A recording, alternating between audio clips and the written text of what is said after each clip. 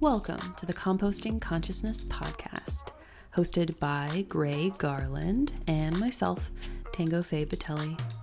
Composting Consciousness is an alchemical container of aliveness and alignment aimed at re-enchanting reality with curiosity and creativity. The work of composting your consciousness is you doing you with what you have. Deceptively simple, deeply nuanced. Today's episode primarily centers on our chronic pain journeys. We both spent years in daily chronic pain that we thought would be the rest of our lives, but actually now neither of us live with. The sources of our pain were similar-ish, but our experiences were very different, part of which we learned while recording. We talk a bit about dealing with, medical professionals, the mindset and identity of chronic pain and being in the chronic pain fog. And we talk about the surprises we discovered along the way, especially around changes we thought were permanent and we'd never see in our lifetimes, but now we live them every day. A bit of a content warning up front. We do drop the F-bomb a number of times, and there are a couple brief mentions of, let's say, unaliving ideation. So just want to let you know up front so you can make the most responsible choices for yourself and how to listen. So grab your supplies for making art, your shoes for taking a walk, or even a broom to get some cleaning accomplished, and settle in for about an hour of musing and giggling from your favorite friendly neighborhood existential gardeners.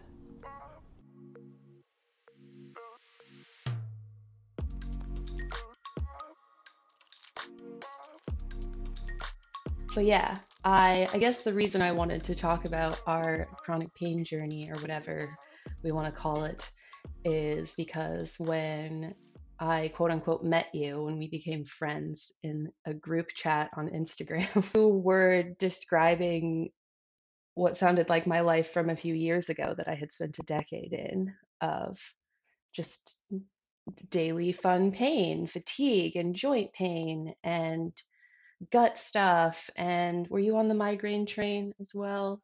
No, that's the one thing that I have Okay. very blessedly never dealt with. I've had one migraine, or what I think it might have just been a really terrible tension headache. I'm still not entirely sure, but at least I've never had to deal with migraines, but I have had pain in almost every other body system, like nerve Yeah, your pain, joint muscle pain pain, sounded, joint pain, even fucking my bladder is not yeah. safe. Yeah, and I first started having chronic pain around probably age 7 or 8. I would get these terrible flu-like symptoms where my whole body just ached and it was hard to move, and I didn't really, but it wasn't daily at that point. It would be daily for periods of time, but I would also have periods of time where I felt generally normal. And it wasn't until I was I think 18 that I started having daily pain. And it slowly got worse until around 2017 when I was 22, or yeah, I think 22.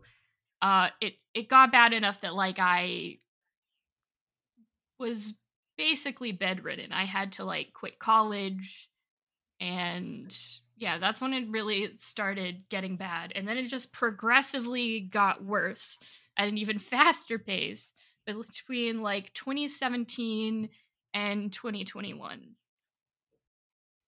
Yeah, I think what part of what was breaking my heart at the time was hearing that you were in that pharmacy loop, that where they'll only prescribe you this small number, but then they only have it ready at the pharmacy.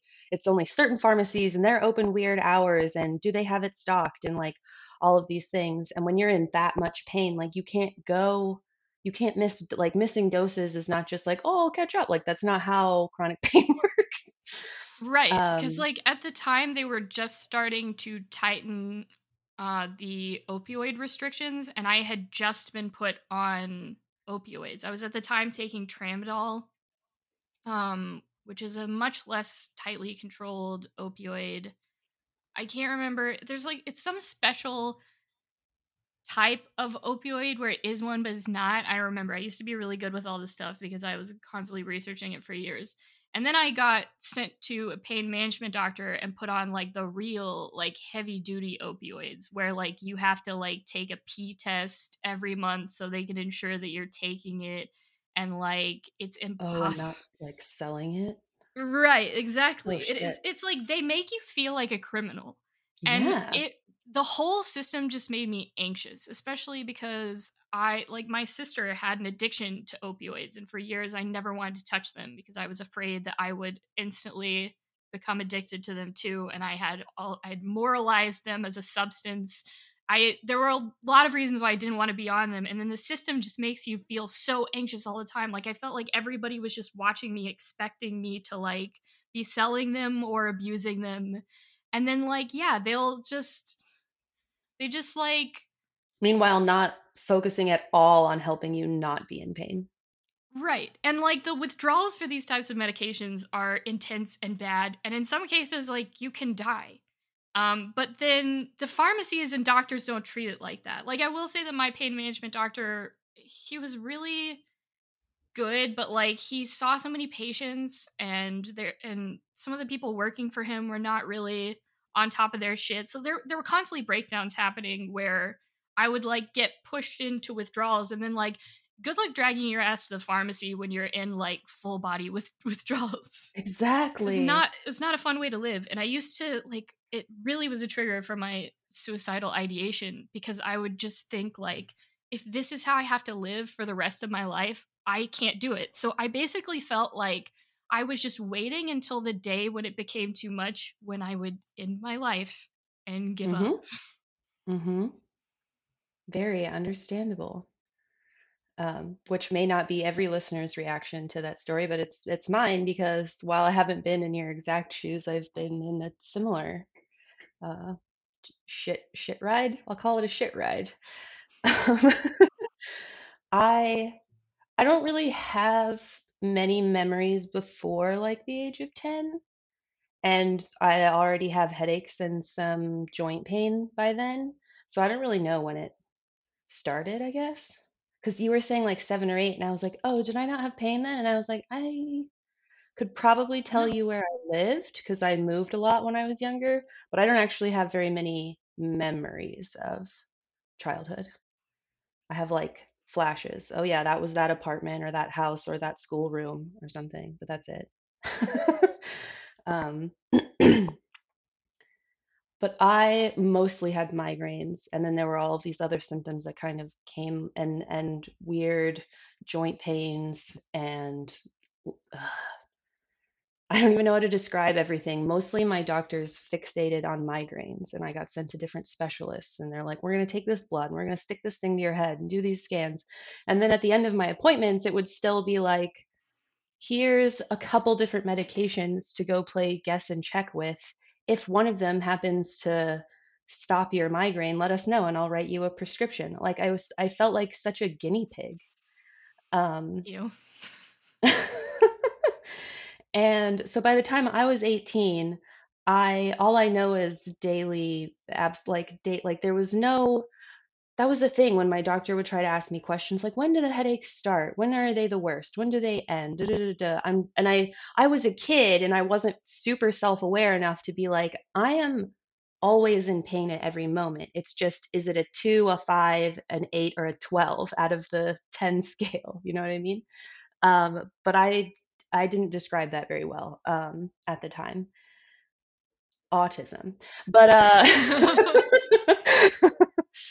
I'm 18 and I'm going off to college. I'm jaded with the medical system. Like no doctor has helped me with my pain.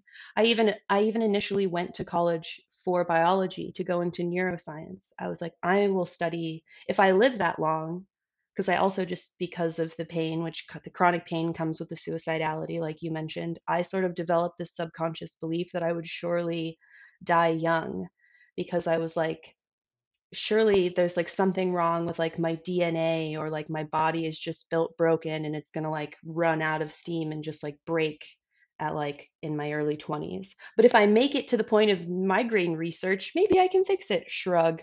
Like that's how much that like chronic pain really just like takes all of your ambition and energy and hopes and dreams and all of those things. You have no energy for that stuff. You're just like, oh wow, if I can make it one more step, like cool, I guess. Or someone Yeah. kill me now. Yeah. um, but so my foray into getting into slowly getting out of chronic pain was weed. I I went to some little house party and ended up hitting a volcano machine, which I had never Oh even. wow. They were not just regular old bong No, people. nope, nope. I didn't hit a joint. I didn't hit a bong. I inhaled an entire purified bag of weed smoke. Oh my god, that would have put me on the floor with my first time smoking. Well, it did. I mean, I passed out shortly after that because I was also drinking alcohol. So just Oh my I was out. god. But the very Who let you next do day, this?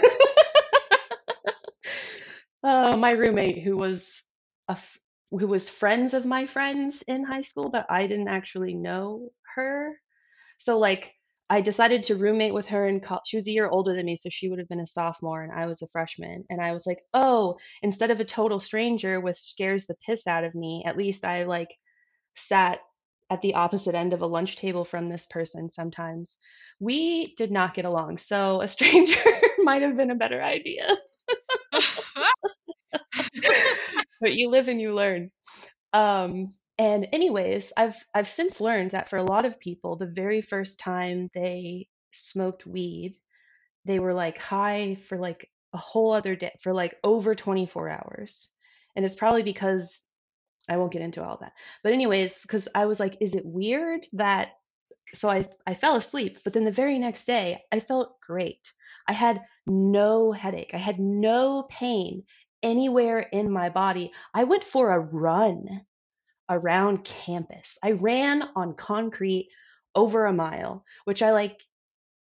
I don't, first of all, I've never run that far on concrete. It hurts your joints too much. And I haven't run a mile since you were like supposed to do it in high school gym. Um, and that was torture. Actually, I think the last couple of years I got doctor's notes to not have to do that. Um, and I ran. I felt amazing. And then the next day, all of the pain was back again. And I was like, what is this illegal substance that I have stayed away from because I am a good girl who does not break the law? Um, but all of those shitty pills I got prescribed, slash some that I wasn't prescribed, but I got from other people in high school. And I'm like, well, some doctors prescribe it to other people, so it's legal to them. It must be, medicine's supposed to heal you. I got stomach ulcers. So I was like, those things hurt me more than anything. But I now it took me another year. I didn't know how to find it my freshman year of college. I was still scared. I didn't have any friends. I didn't have any extra money. Like I was just like, whatever. I kind of stopped thinking about it and wanted to die again. You know what I mean? Um, but I somehow got the balls to transfer to a totally different college. I was like, if I'm gonna die, I'm not gonna die studying science. Like everyone's a bully. Like you have to. It's really cutthroat, and I just didn't have that. I didn't have that. I didn't have it left in me. Which is funny if you know me now, because you'd be like, "Really, Tango? You're very ambitious. You couldn't do the biology track." I'm like, no, I did not have it. I didn't had nothing left at the time. Um, and I was like, fuck it, I'm gonna go study theater and write poetry. Mm. And what do you know, when you move to a more artsy college, you find kids smoking weed, and I started smoking weed. And instead of having multiple migraines a week, I had like only a couple migraines a month. And like my joint pain became joint annoyance or something. Like it was still kind of there, but it was like an echo. And I had like curiosity for things, like the drive to like hang out with people or go to a show or so, like live life again. um, and before I knew it, it like led to all of these lifestyle changes really quickly. Like my diet changed, my food diet changed, my social diet changed. Of like, instead of in high school, you're like stuck being like, oh, we're in the same class together. We're like friends while it's a class. We're not really friends. Whereas like in college, I found people who like, we enjoy each other. We care about each other. And so I think that was part of what was healing to my nervous system. The food thing, part of what was healing to my nervous system. The lack of force I was applying to do 8 million things at once because I wanted all of that hyperstimulation to help me avoid the pain. I made all of these lifestyle changes that before I really realized it, I was like, I don't have chronic pain anymore. And then what was weird, it was like, does that mean I'm not dying? Now what?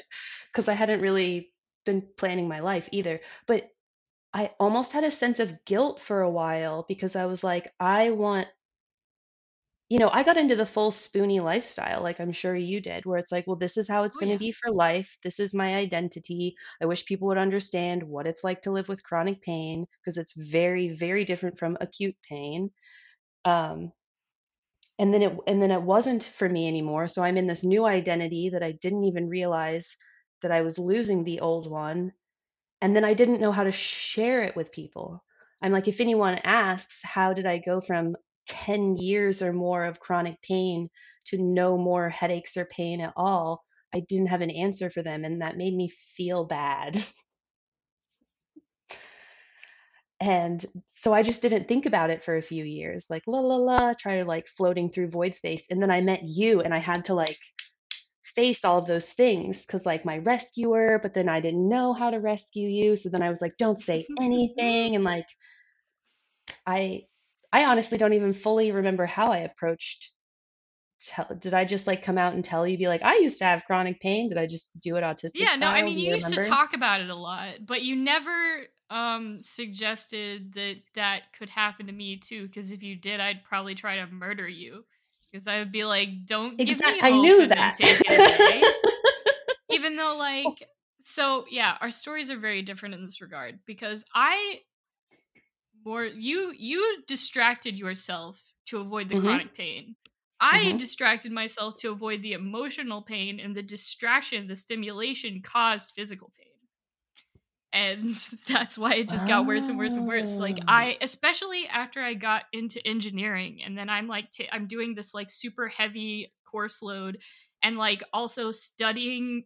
I enjoyed studying, so I'm just spending like hours a day studying all these very mentally taxing things, like with no concern for how they're affecting me, and then going out and hanging out with friends afterwards, and then going to work, and like I the stimulation increased drastically, and that's around the time my hair fell out. Also in the timeline, I developed, for those who don't know, alopecia, which is an autoimmune condition, usually predicated by a very stressful event. Mine officially started after my ex's car accident, but then it got worse. Like the year after I started, like really, my course load really got intense. With my like engineering work is when my hair fell out. And I you had invited me to Carolyn Elliott's wealth program. And there was a Mm. lady in that program who specifically helped people heal their chronic pain through like trauma work and presumably like existential kink type work. And I was interested in this. I was like, I don't have the money to work with this person, but I believe that this is possible. So I had this like little teeny tiny flicker of hope in the back of my head that like maybe someday if I work through all of my trauma shit, maybe my chronic pain will go away. But I still was like afraid to hope for that because I had also, ever since I was diagnosed with Ehlers-Danlos syndrome, been told time and time again that it's degenerative, that it only gets worse, that Yeah. my body is just going to fall apart at a rapid rate, Yeah. and it's only down from here. So I remember like, I stopped studying it because of that. But yeah, I'm yes. realizing one little thing, and I'll let you continue. I'm realizing that like I didn't know anything about trauma or the fact that I had have whatever CPTSD, or the fact that any of my pain was related to trauma or CPTSD until it was gone and over. Like I learned that later. You're saying like you're still in the thick of it and realizing, putting all the pieces together and then being like, oh, if I can address the trauma, that will address the pain. Is that Yes, exactly. okay?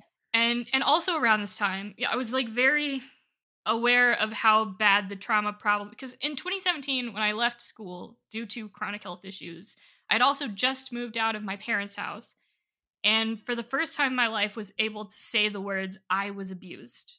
I was an Mm. abused child, and that had been impossible for me my entire life. And but I didn't have the capacity to actually process it.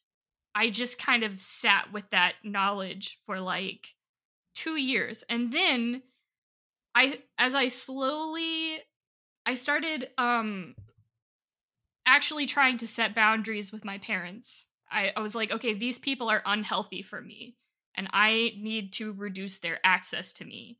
And that caused like a bunch of fights and a bunch of explosion that really forced me to actually process the trauma. Because while I was still in contact with them, I still was kind of subconsciously buying into the old propaganda that like I might have been able to say like it's like the realization that I was abused was compartmentalized and like Mm. locked Mhm. in this box because I was still actively being abused. And in order to stay there, I couldn't let it, I couldn't actually start processing it because I would realize, oh, these same things that happened to me are still happening. I don't know. It's kind of hard to explain how that Makes works. sense. I can't in this moment. But so like I went through this really rough year of trying to like set boundaries with my mom and spend more time away from her, like not talking to her. And by the time I was in wealth, like I had all of these trauma memories coming back. All of this stuff started flooding back and the emotions started coming up and I was actually able to feel the emotional impact of everything that happened to me. And it was like I thought that I was having a mental breakdown. I would have like these like full body convulsions and my husband Cody didn't know what to do.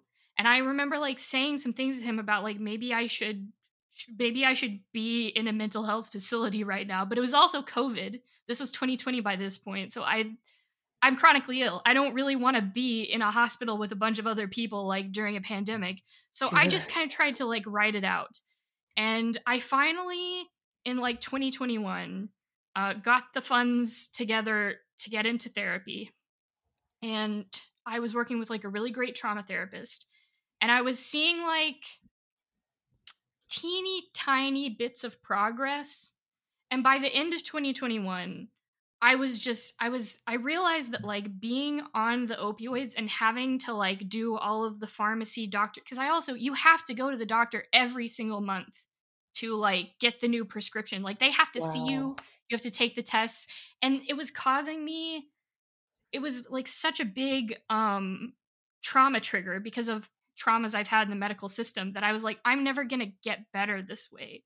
So I just decided, my doctor had been talking to me about buprenorphine, this medication that is usually used to help drug addicts get off of opioids, but it has like amazing implications for pain patients. And I thought, well, if this doesn't work, at least it gets me off the opioids and I'll just go from there. Like I had no idea what was Mm. on the other side of this or like what was going to happen. I was just like, I have to do something differently. And my like little escape hatch in my brain was like, I can always kill myself.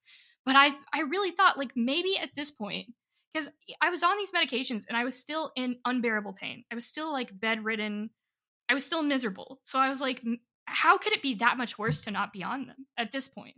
And I got off of them. And after they completely left my system, my pain decreased by about 80%, like in the span of like 12 hours.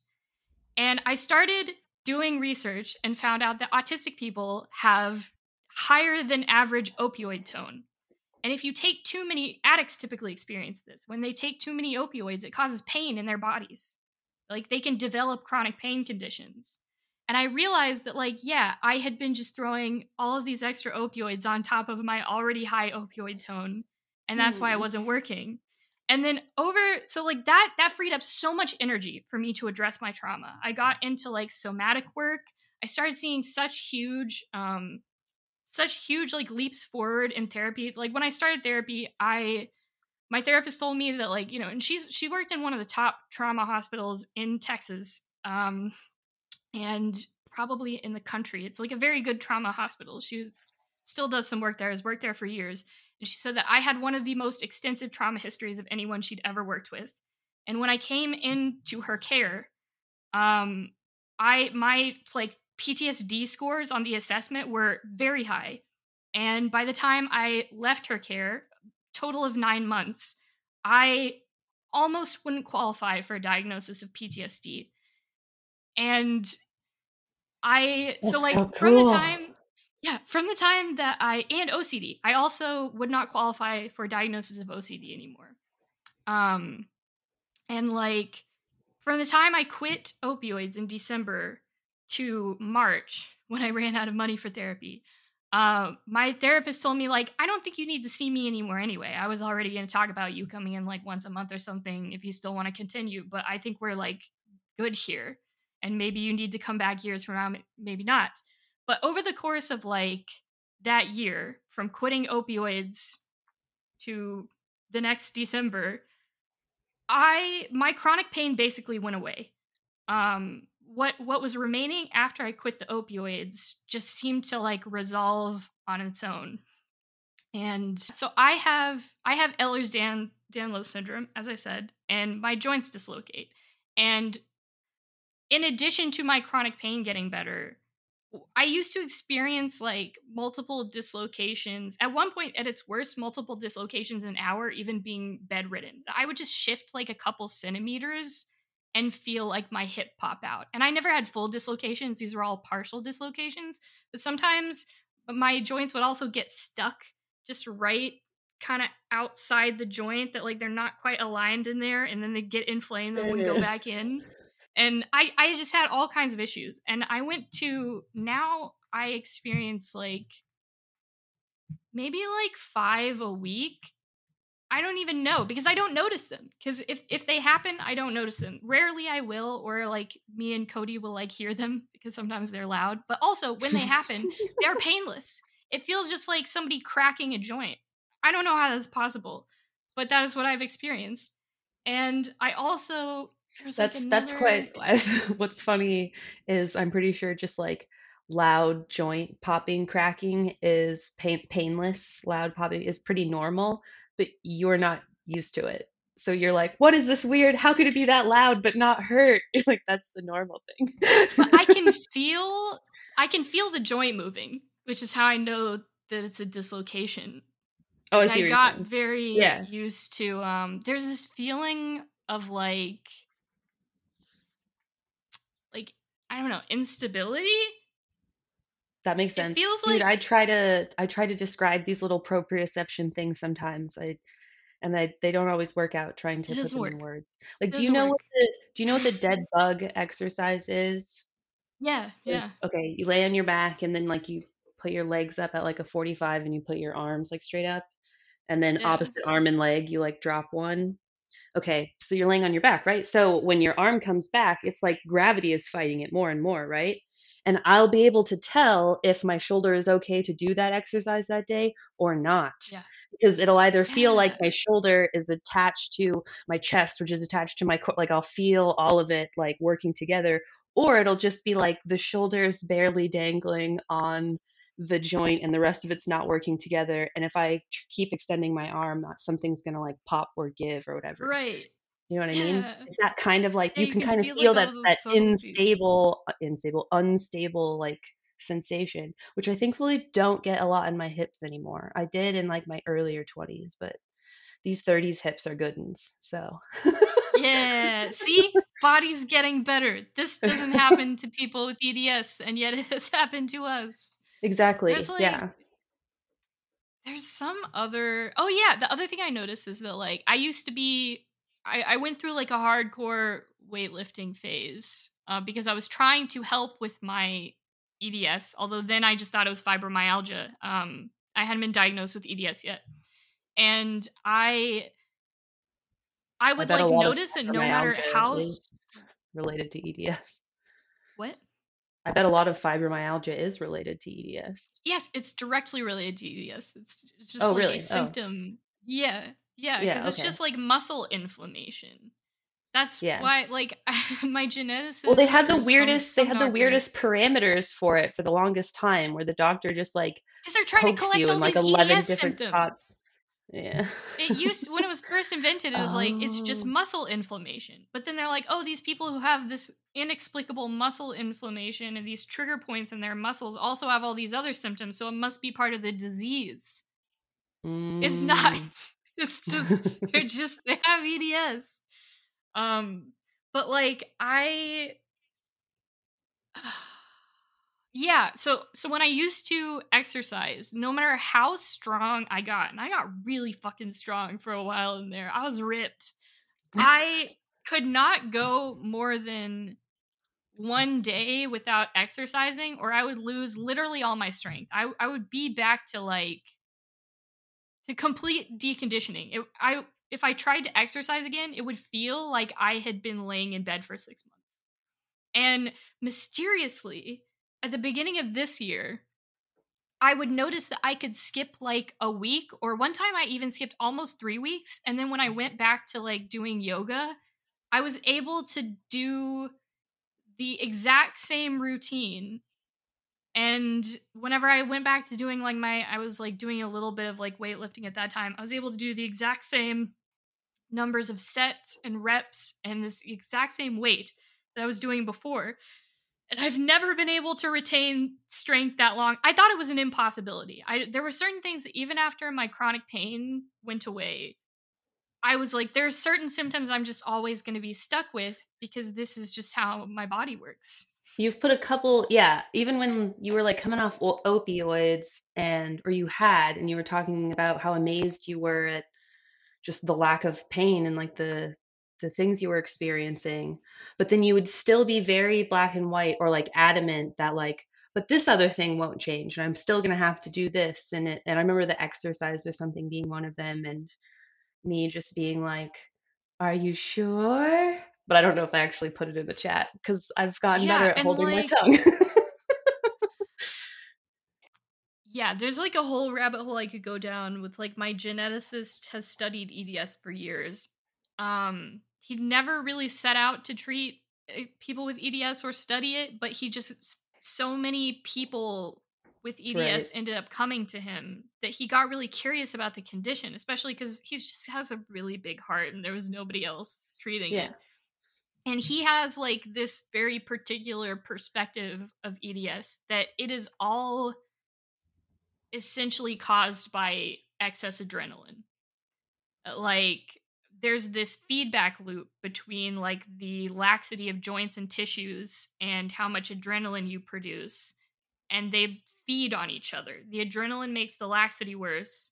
The Have you told laxity me this increases the before? adrenaline. Many times. I'm like, it's so interesting how I need information layered in certain ways for like big clicks to happen or whatever. Because I know a lot more about adrenal stuff now in the last few months, even that, wow, that makes so much sense. And for my own Yes, and timeline. before I was diagnosed with EDS, I had gone to a neurologist, and they did like a blood test on me with various different panels, and one of them measured my adrenaline. It was so high that it literally was above the values they measure. It had a little note that was like, "It's above this, but we don't talk about that." Wow. And also, like hilariously, they just totally ignored that. They're like, "Meh, you're really Stress anxious, I is like guess." we know that too much stress is not good for the body. Like that's very basic. Wow, it's so Yeah, fascinating. Well, yeah, that's like the fact incredible. that all of those MRIs I had showed inflammation in the neocortex, and they were just like, well, maybe you have a corn allergy, shrug. Because I was living in Indiana, but I wasn't from Indiana. And they're like, well, if you're not used to it, if you don't get acclimated as a toddler, you're likely to develop an allergy. And again, I was too young. So fucking stupid. I was too young and too, you get tunnel, like pain, chronic pain tunnel vision, where it's Yeah. so the idea of, let me go and do my own research. Doctor says I have, inflammation in my MRI. I didn't think to do that when I was 13. Like, I just wanted Right. to go home and like play a video game until I fell asleep so I didn't have to feel the fucking pain anymore. Like, Yeah. um, Yeah, but so like I knew I that. learned later in life that like, sorry, I just wanted to say the other thing about the brain inflammation, that all kinds of stress, right, causes inflammation throughout the body, but like actual like emotional stress, we now know can cause inflammation in the brain. And I apparently had multiple scans evidencing this, but we didn't know of those connections, or at least those doctors didn't. So they were just like, corn allergy, shrug, wonder what's wrong with you. Yeah, right? Just like my neurologist was like, "Oh, you have this malformation in your brain, but it's so small that it can't be symptomatic." And I was like, "Really? Because if we look at all the symptoms of that thing, that's exactly what I have." And The you're not Chiari offering thing. any yeah, like you're not offering any alternative explanations.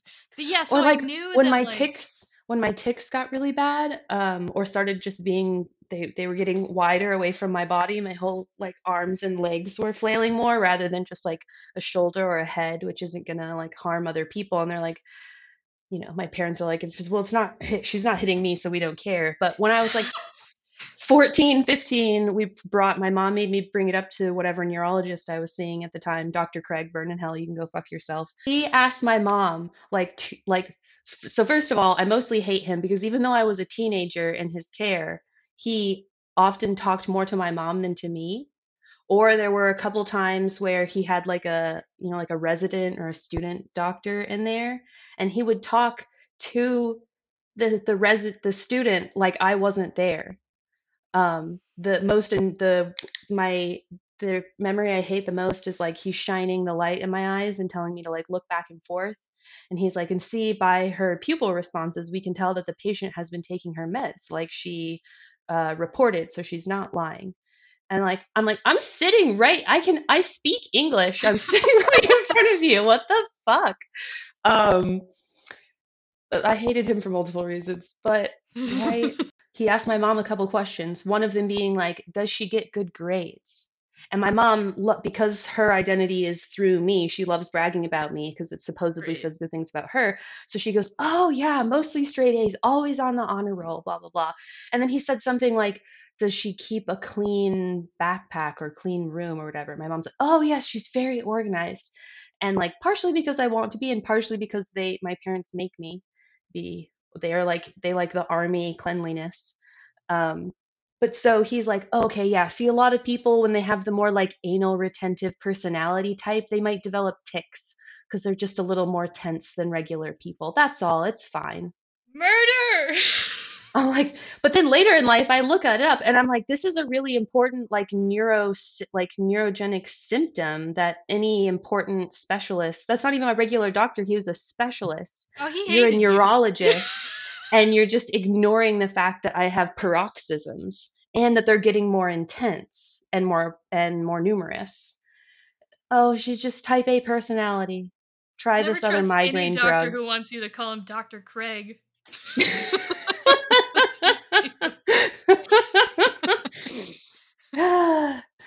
Oh boy. But yeah, so I knew that like EDS and adrenaline go hand in hand, and that Oh, one I last thing. also One last thing about ticks and then back to adrenaline, which is, I just want to add on in case we don't come back to it, that like I tick maybe 3 times a day and they're mostly just vocal and nothing hurts or gets sore or whatever. And like the things that used to trigger a tick, like temperature changes and stuff like that, just like way less. I'm not hurting my ticks. Like, I just wanted to throw that out there because I also don't like fully know why that changed. I mostly just go nervous system regulation, shrug.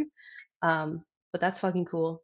Anyways, tell me more about adrenaline and, and well, muscle I just wanted laxity. to say that like I also had been fascinated for years with how like whenever you are trying to get diagnosed with EDS, if you do the genetic testing, which is not necessary, but I think doctors use it as a reason to not treat your EDS or not like Mm, dignify it or not explore it because it's expensive and they know a lot of insurances don't cover it. Because mm, like it doesn't really there are some situations where knowing what specific mutation causes your EDS can help with treatment, but they're very, very few, very few. And the like most common type, hypermobile EDS, has no known mutation. We can't isolate one. Doesn't necessarily mean one doesn't exist, but if it does, we can't find it. But when you get like genetic testing, they test the whole family because it's genetic. And quite often when this happens, there will be siblings or other family members that have the mutation, but they're not symptomatic for EDS. They might even be hypermobile, but they're not like, they're probably hypermobile, but they don't have like chronic pain, they don't have digestive issues, no other body systems are affected. And so I had always wondered about this. And because like I would find people with EDS who essentially healed their EDS. Like I found this like personal trainer who like does all of these really crazy difficult like relay races. Like I don't know if you've ever heard of like the Tough Mudder ones. There's like a bunch of those. And I would always be like, how can someone with EDS do this? Like how did you get better to the point where you could do like things that are essentially more difficult than military drills? And Yeah, someone so clearly like didn't tell them it was degenerative. right? And so like I knew all these things, but it still was like I was so indoctrinated by all of the stuff that I had read about EDS being degenerative and it only gets worse. And that like because the other thing they say a lot is they say once your joints are overstretched, there is no going back. Yeah. And so I was just like, it's not possible. It's just not possible. And yet somehow it has happened. I forgot about that. Yeah, everything I read was just like a horror story. And It's brutal. and like I said, the main way I distracted, especially in high school, was I just overworked. I did show choir, I did color guard, I worked a job, I did like advanced classes, all of these things. I played World of Warcraft. I needed to be like stimulated and doing shit at all times. And which then would confuse people if I mentioned that I have chronic pain because they'd be like, "Well, but you seem fine. Look at all this stuff you do." And I'm like, that's because if I stop moving, Oh, my coping mechanisms? yeah, all my coping mechanisms. Because if I stop moving, all I can think about is the pain. People are like, "Oh, if you're in pain, go lay down." That's torture. You're just laying me down in a No. torture chamber. Um, Yeah. but then I'm reading about EDS stuff. I've learned that I'm like hypermobile, and I've learned that I'm autistic. It's likely that I have EDS because they go together and these things. But then the things I'm reading about EDS are, like you said, is they like treat you like a rubber band that there's no way of fixing. It's just like when you've overstretched it and you're fucked. And I was like, oh, everything extra hurts now because of all the like flag twirling and shit I did. I've ruined my shoulders. And then the rock climbing I did in college, I've just like fucked myself. And I remember I just stopped reading it and I'm like, I'll be dead soon. So I'm just not going to think about this. It's funny you say rubber band because the way that they often talk about it is it's actually you're not like a rubber band. You're like a chewed piece of gum. You stretch it, it does not snap back. Yeah, right? Fuck you. I vividly remember the day that I found out, like before my diagnosis, that I was like, oh, I have this. I was like trying to go to bed one night and I had this like, I think it's an ocular migraine. I don't know exactly what it was. It was like some piercing eye pain that I used to get a lot that sucked. That I sounds could never fun. find an explanation for it. And I was like, I had been following this autistic girl on Instagram who had EDS, and she would talk about it a lot and be like, oh, we have a lot of the same symptoms. And I was like sitting there like, why can't I figure out what this eye pain is? Why won't it go away? And I started like thinking about EDS, and I was like, I'm just going to look up the symptoms of this. And I was like reading it, and I was like, oh my God. No. And I like came out of the bedroom, like Cody was still awake on his computer, and I came out of the bedroom crying. I was like, I was like, my life is over. Because when I had fibromyalgia, I was like, oh, this is a mysterious thing that is not genetic, that's not degenerative, that could just go away at any time. Because it's also like, in my head, I'm like, fibromyalgia is not damaging my tissues. Yeah. Even though inflammation does too. But this is the way I thought about it. So switching to like EDS, where I'm like, oh, So everything ever in life makes my body break down more. That like I'm literally just like made of glass and Yeah. everything I do is damaging me.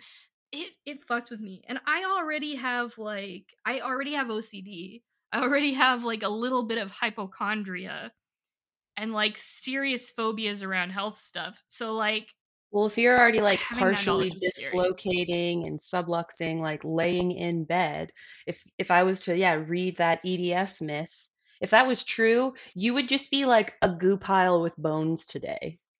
Like, Right. Right. like Cody would just be like wheeling you around in a little, not even a wheelchair, like a carriage, because you're I just a live in a little, wagon. yeah, little radio wagon. Oh my gosh.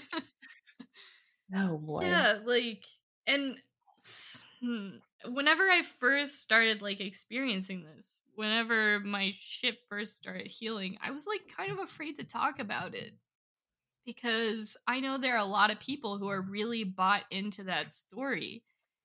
And I Yes. also thought the first thing that they would say is like, "Well, I'm sicker than you ever were. I have a more severe case." Cuz like that's what Yeah, I used to like exactly. You must look at just not other have been that people. sick. Yeah. Yeah. Yeah. Yeah. This is funny. This is what I wanted to like touch on more before we end is like the identity part because there was something really cathartic and helpful about being like, okay, this I have chronic pain. This is what chronic pain is. This is how we live our life through it. We got to like take these breaks or I got to make sure I do da da Keeps you da. safe in your zone of familiarity. Well, and like when because we can't do all of the when you're in that chronic pain state, you can't do all of the normal things, and people around you might make you feel shit about it. And like having that identity, yeah, becomes like the coping mechanism that it's so much what you're saying. It like helps lock in that familiarity zone, that And functional zone. if you as a person really struggle with boundaries and respecting your own needs, chronic pain can take care of that for you. Chronic illness can take care of that for you because you have a built-in excuse that it's like when you live in a world where like my needs only get to be respected if they make sense or if other people agree with them or if they're Mhm. rational or whatever, then like having chronic illness is like your get out of jail free card that you always have that. Cause like that, and that did come up for me whenever my chronic pain first started going away. Is at first I felt like, oh, now I have to do all the things that I've wanted to do for years. I have to do them right now, like before it's too late, because I've been wanting to do them for years, and I didn't think I was ever gonna get to do them. And now there's like nothing in my way. So if I'm the one that fails at actualizing my own dreams, then like I'll never be able to live with myself. And then I realized like, oh wait, that's not how it works. I still have a lot of like inner parts that need my attention and that are not like ready to do work, and like we could have a whole conversation about how like chronic illness is often an emotional need manifesting in the body. Oh yeah. And so now that the symptom is gone, I have to address that emotional need. I Yeah. can't just go back to ignoring my needs. Like when I know that I really need to rest today, and I have to accept that, like, yeah, some people might say, like, no, you shouldn't rest, or how dare you rest. And I have to be the champion of my own needs. I have to prioritize them.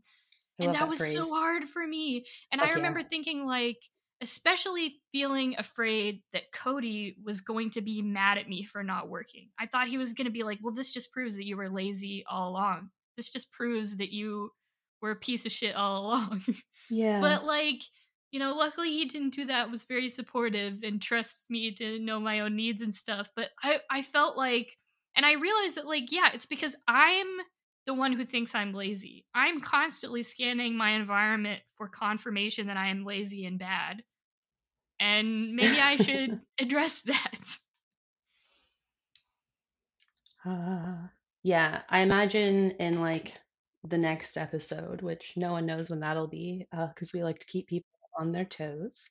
Um, but like most of what we've been talking about are changes we've made like a few years ago or more, and then we'll have another episode about the changes in the last couple of years.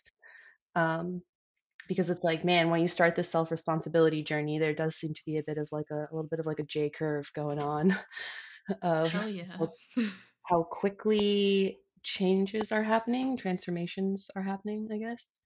Um, Yeah, it's crazy how like chronic illness really did keep me, it gave me a perma excuse not to claim my own agency and self-responsibility. yeah. Yeah, and in that the sense of the Hall of Mirrors that we talk about that I picked up from Ian McGilchrist talking about how you can get kind of trapped in the left hemisphere's way of looking at things, which is very like segmented rather than the holistic view of the right hemisphere, and that it's called a Hall of Mirrors because it takes the true thing but then kind of like fakely reproduces, you're just kind of like trapped in an image of it. And so I thought the like way I was caretaking my chronic pain was self-responsibility. Does that make sense? Yeah. When it was the thing stopping me from actually taking self-responsibility. Yeah, because I want to be clear that you can be chronically ill and self responsible. They're not Oh mutually yeah. exclusive, but if you're Yeah. looking for an excuse not to be, or like a maze to trap yourself in so you never get to it, that's a great one. Mhm. It's very effective. Well, and I guess I'm still kind of stuck in like I want more people to know, I want them to feel the hope, to know the possibilities that like some of these chronic things don't necessarily have to be chronic, which is scary because in your condition they still might be. Like, well, I can't like prove or say that anyone could cure their chronic pain. I don't know that for sure. Um, but and also like it takes so much to just finally take it on as an identity. Like, I guess I'm not getting out of this. Let me just like, I am a spoony person or whatever, that it's so ego offensive to then go in and be like, but you could have hope, you could try these things. um I guess some part of me is hoping that this episode will act in that way somehow for someone, Yeah. but I'm not really, because It's yeah, like even when, we're like you always said, I didn't, I know I thought it. I know I thought it. I might have even journaled about it, being like, I wonder, I bet, I want Gray to not have chronic pain. I wonder like if I can do it, and our pain like seems really similar, or like we have all these other similarities, like if I could do it, maybe they could do it. But I also knew, because I had also been in that identity space, that if anyone had just said it to me like that, it's the same as someone being like, have you tried yoga? Have you tried Chinese herbal medicine? Have you tried? And it's like, go fuck yourself. So I don't know how to get past the go fuck yourself wall, but if you can hear this, well, if you can well, hear I this, think what what would you I've recommend? huh? What would we recommend? If someone's like, okay, if you want me to have some hope about my chronic pain and it's similar, it's joint, head, gut stuff or whatever, what Well, would it's like we're we? always talking about how there is surrender and there is a bypassing sort of surrender Mhm. where you think it's like you have to hold this pose where you're somewhere between surrender and having like reckless unrealistic hope where you're avoiding reality, like Would that be like give up, like surrender versus give up? Does that fit? yeah, I think so, like and I mean one thing that I've definitely, because for years I've been really obsessed with like how do you get under people's defenses, that like there's certain ways in which you're not invited to have that discussion with someone, and it Yeah. is healthy for you to not go there.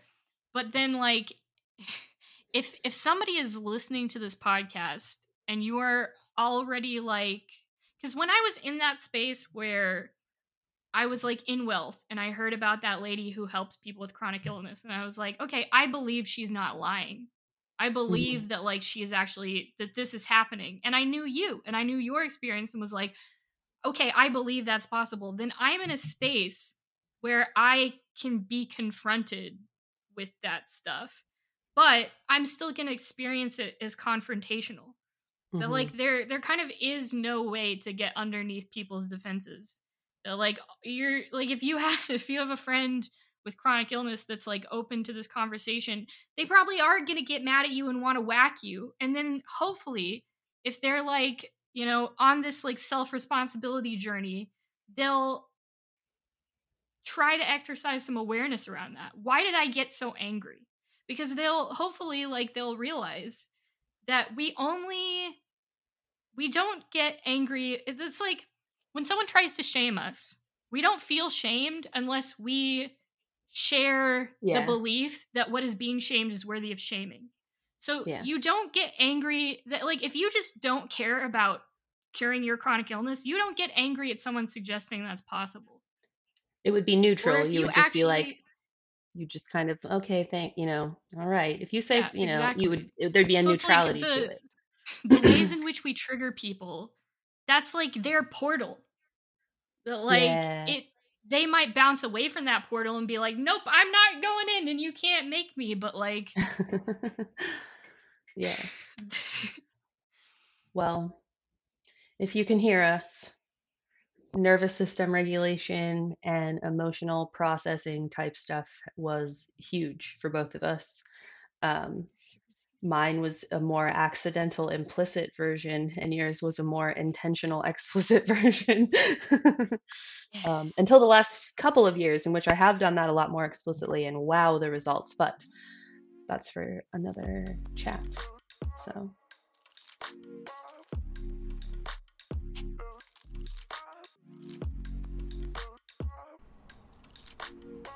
well, thank you so much for listening to this episode of the Composting Consciousness podcast with Gray Garland and Tango Faye Batelli.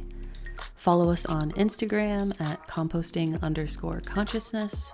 Follow us on Substack at compostingconsciousness.substack.com, or just head straight to our website, compostingconsciousness.podia.com, to discover the main hub of all our work. And that's Podia, Podia. We've got 2 free PDFs, how to compost your victimhood and how to compost your anger. And you can also schedule a coaching call, check out our Seeding Sovereignty workshop, read more about our Reap and Sow membership program, all that good stuff at compostingconsciousness.podia.com.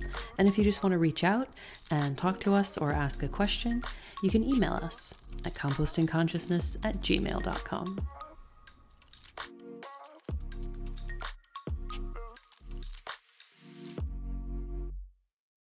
What was I gonna say? Dang it. We can edit this part out. I was thinking like